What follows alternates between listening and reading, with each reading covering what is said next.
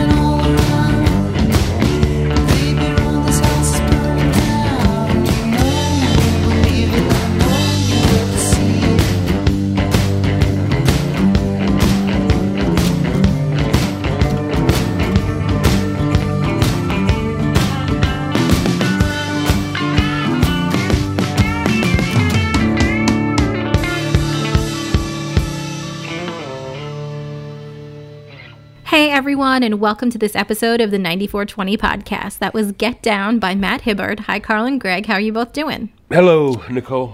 Hello, Carl. So, hello fellow podcasters. Yeah, I like that track. It's kind of... Yeah, it's very vibey. Very 70s, very 70s. I see here T-Rex, Mark Bolan, David Essex, Gary Glitter. I think you've nailed it, and then you added David Essex at the last second there. I love that. What's the guy, Greenbaum, Spirit in the Sky? What's that guy's name? Yep. Roy Wood of Roy Wood. I love Roy Wood. Of Wizard. Well, Roy Wood was basically started the move with Jeff Lynne and Bev Bevan, and then they added cellos and made it ELO, and then he quit. And then he quit. How did you like me randomly sending you Badfinger last week? That was cool. I love Badfinger. Yeah, man. It's like I was just kind of bowled over I clicked it by accident. And, that music is just so incredibly melodic. The Beatles proteges. They were like one of the first acts signed to Apple. Right. I think George Harrison, Paul McCartney wrote that first song for them, Come and Get It. And I didn't know that. Not only did he write it, the story I heard is that Paul McCartney demoed the song. If you go on the anthology CD for the Beatles, anthology, one of those discs, they have Paul McCartney's version, and he recorded it. It sounds exactly like the record. And he gave it to them and said, listen, do it exactly like this, and you'll have a hit. And they just did it exactly like that. They just demoed what he did, and it was a hit. So wow. And then Harrison played guitar on Baby Blue, or Day After Day, whatever it is. So yeah, they're very Beatle-y, So really, really cool. Sad story, that group though. Two of the guys, Tom Evans and Pete Ham, within a few years of each other, committed suicide. Yeah, kind of tragic ending. Because they got so ripped off by their management, and one of those horrible, industry stories. But Yeah, I was like, I was thinking about what we might talk about today, and I don't want to go down the road of these like weekly rants associated with the music industry. And a friend of mine just made a new CD, or just made a new project, just recorded a new project, and he quite simply put on his social networks, "This is available via CD. If you want one, contact me. It will not be streamed. Music is free now. Period." Okay. I don't know how to feel about it. I think it's right. I think he's resigned himself to the idea that he's not going to be able to make money doing this. But yet, there's something sad about somebody not laying out $20 in order to hear what he does. He's sticking to his guns and won't let you get it unless you buy it from him. No, he's not selling it. That's the point. What's he going to do? He's like, music is free now. I will not have this on streaming platforms. If you want a copy, contact me and I'll send it to you. He's not selling it. So he wants people to actually get in touch with him to get his music. It's not on streaming. You can't go buy it in the store. You can't buy it on Correct. Apple. He wants people to Correct. hand over their email or phone number and be able to then get it. But there's no ulterior motive. It's basically a statement that if it were up on streaming platforms, I would receive no money anyway. So go ahead and contact me if you're interested in what I'm doing, and I'll send you a copy. Yeah, but it's kind of doesn't make sense, because I get his point, but he has to manufacture these CDs. So the streaming won't cost him anything for people to take it. Now it's going to cost him money to have people have his money for free. I think it is a statement about, it's like, why should I allow some platform to monetize my work when I can't do it myself? How about taking it one step further? He says, if you want to hear my music, I will come to your house and play it, but I'm not going to put it on loan. I'd charge $1,000 for that. But, No, for free. Bringing up this topic, Greg, we do have to speak about someone that I think you and Carl are pretty tired of speaking about. No, please, already this soon? I mean, Greg kind of stepped into it without realizing that I wanted to talk about it this week. So we had the lovely Taylor Swift play her Eras concert here in Nashville this weekend for 3 nights at Nissan Stadium.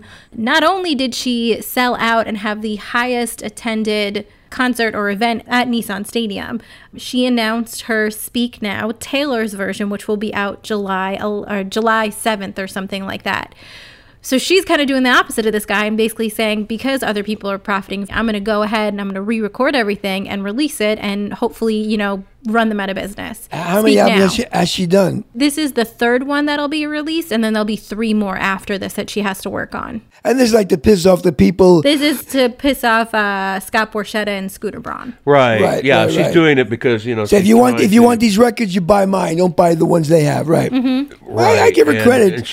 And she's been a friend to broadcasting, so the broadcasters are actually programming her versions versus the others. Now, I don't know what the circumstance with Spotify is. She's sticking it to the man. Yeah. Yeah, she's trying at least, but she's doing it, but she's an anomaly. She's off the chart. I mean, I don't think that Taylor Swift can protest anything because she's making billions of dollars. That's not her fault. Yeah, she's making $9 million a show, and she'll make $90 million from the merch just from the tour itself.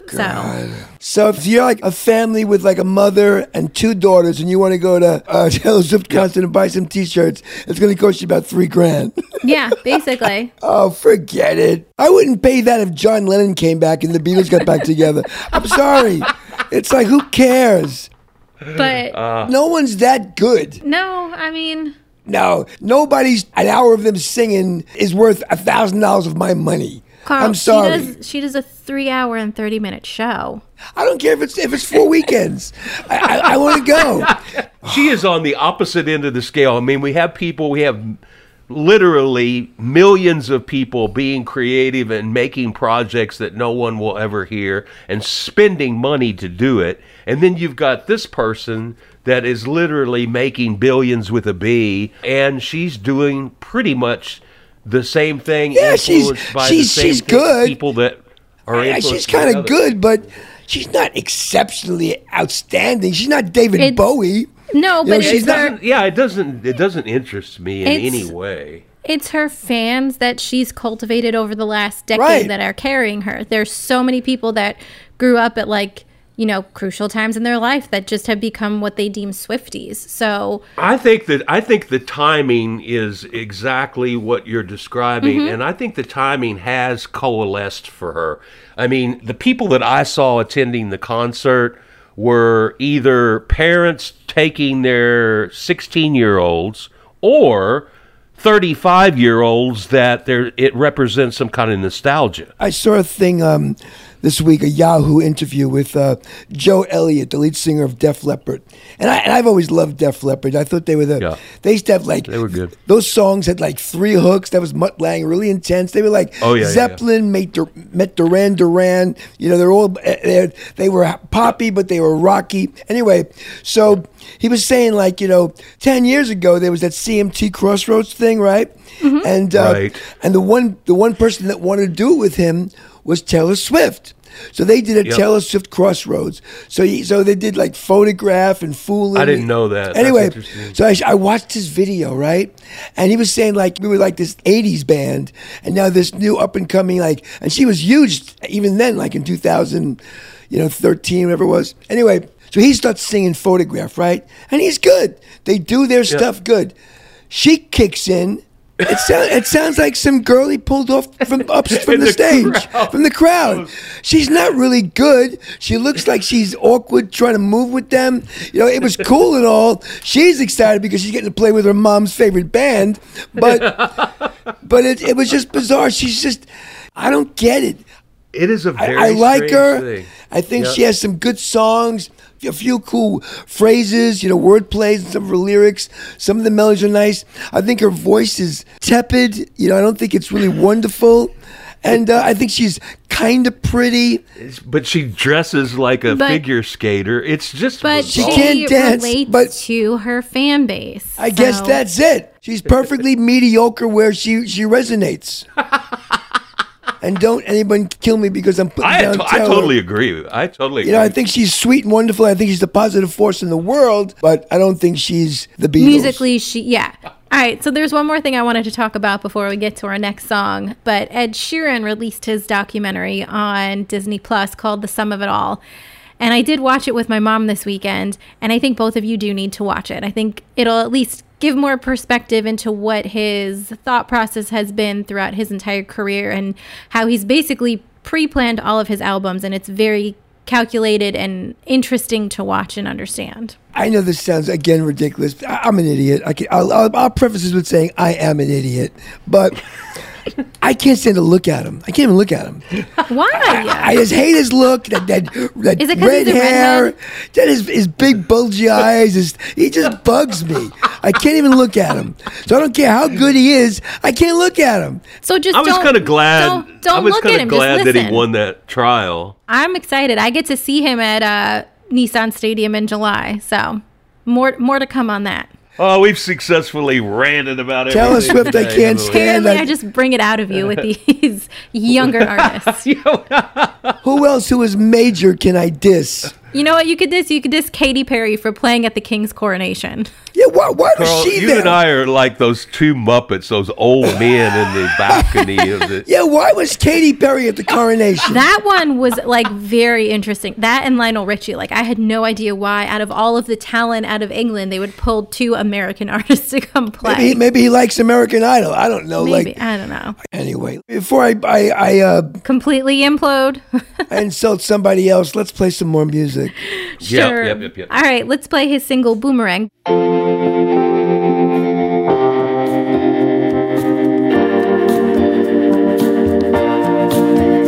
Well, I heard you screeching and the radiator's blown.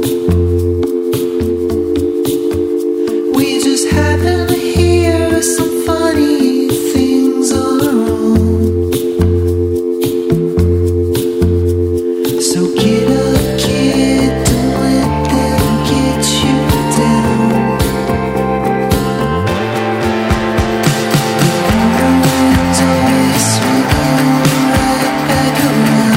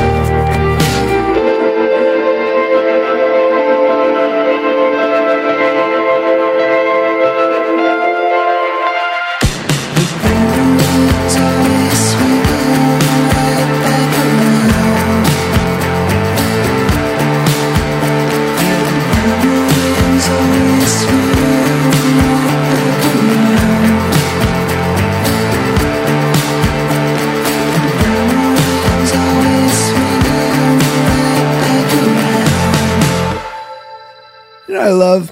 I love how these young people are all still making this music from like the 70s. And Well, this is more 80s and 90s for me.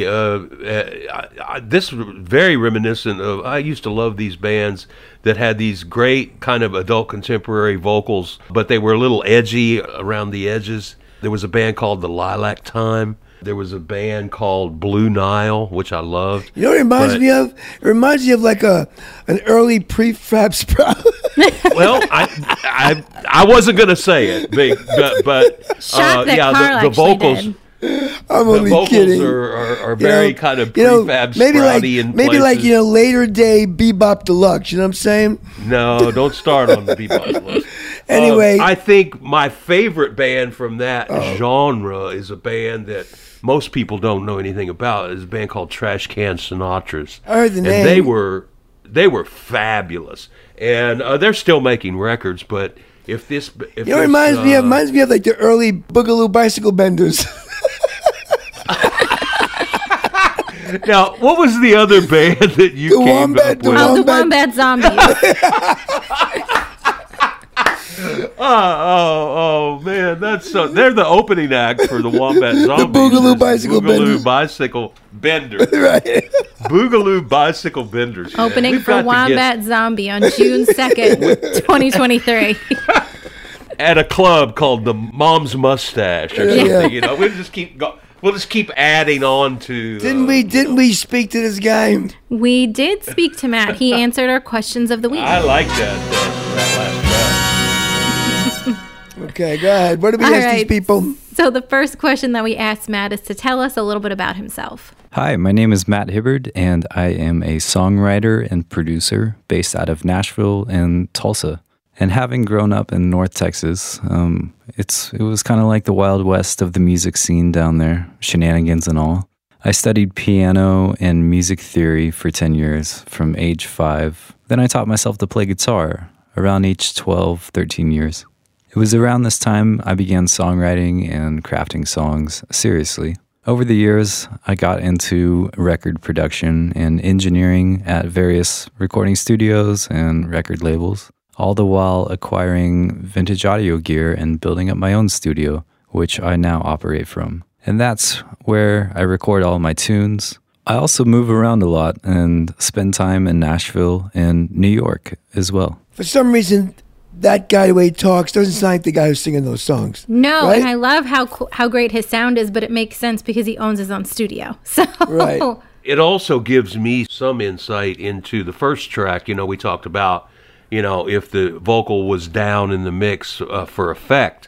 Sometimes when you produce your own vocals, sometimes you subconsciously will pull back a bit. I think his vocals are terrific. I think he needs to feature them inside the mixes, and we'll see what happens in the future. Cool.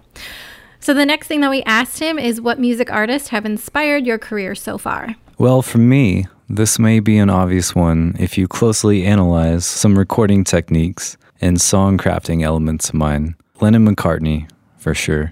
Mac DeMarco, Kevin Parker, Radiohead, Taylor Swift. She's pretty influential. And not just because she's my wife and we both love each other very much, but I really, really respect her and her music. Her songwriting combined with her personality and attitude. I find it interesting to note how Taylor's able to not only consistently reinvent herself, but how her vocal approach changes for nearly every record that she makes, down to the subtle nuances and dialects of every inflection of detail. For example, Folklore and Evermore featured the vast majority of songs in her lower register, which complemented the woodsy and almost baroque bohemian themes to the point where it seemed too good to be true, but it was. Did he know we were talking? He had no idea. These were recorded months ago. Wait a minute. What did he say about him? His He was, wife. he was Her making being his wife? he was making a joke, making a joke Well, in his that's- mind they're that's married. funny. But That's yeah, funny. So in the one episode where we totally put down Taylor Swift, we have Taylor Swift's #1 fan. yeah, we have his number one influence. I never heard someone talk that highly about her.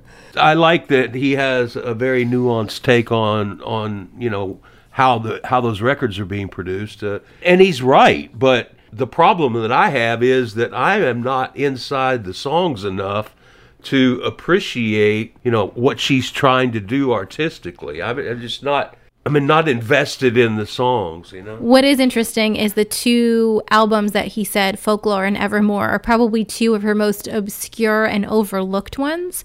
So maybe there's something to say about those, because I personally have not dedicated the time to listen to those at all, because they came out, I believe, during the pandemic. So no, I think everyone kind of just overglossed them waiting for the next one to come. We asked him one last question, didn't we? We did. We asked him, what is one service not offered right now in the music industry that indie music artists need?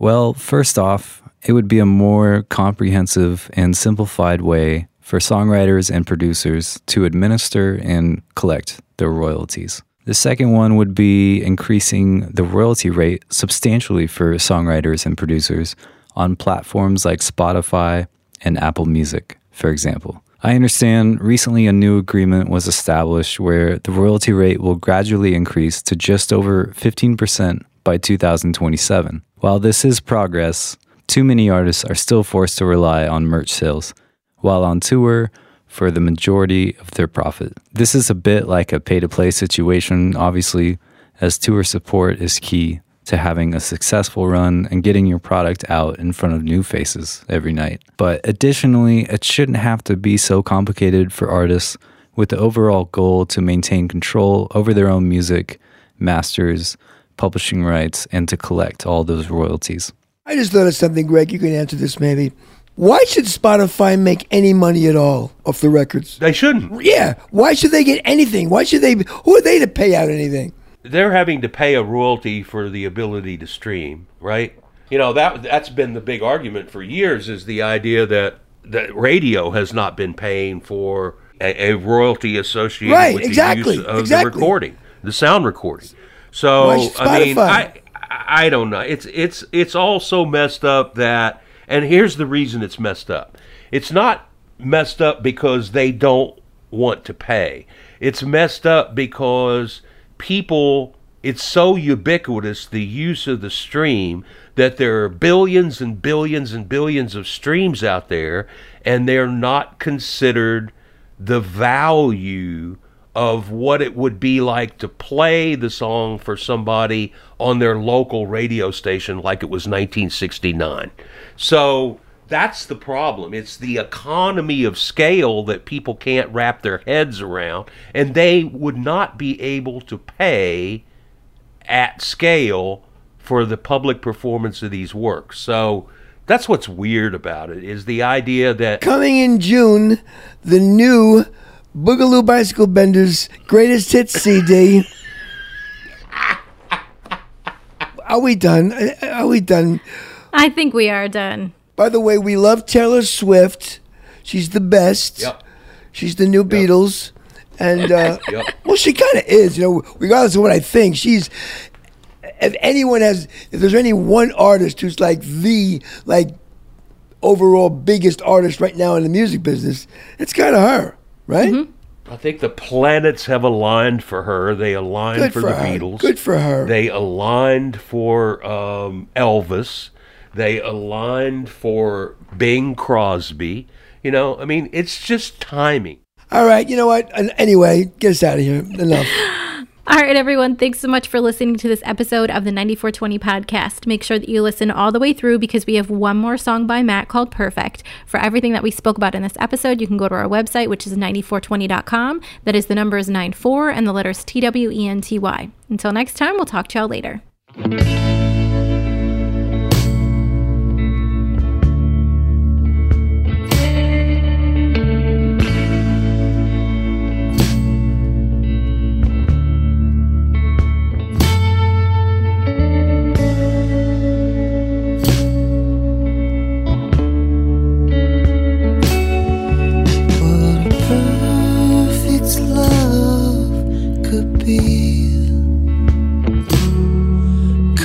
Darling, nothing says love like the kind you share to me. I mirror it back onto you, but darling, you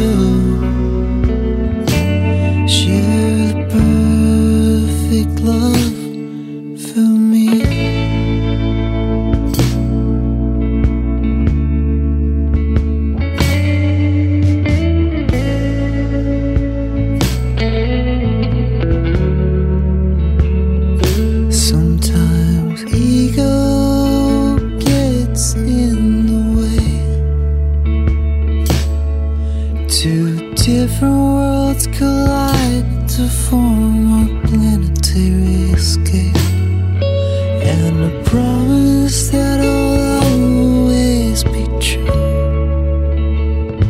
'Cause darling, you are the perfect one. Yeah, it's true that I'm the perfect one for you.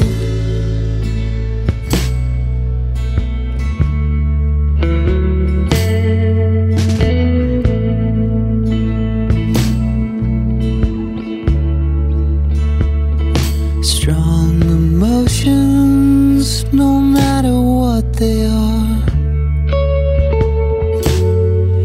If it's love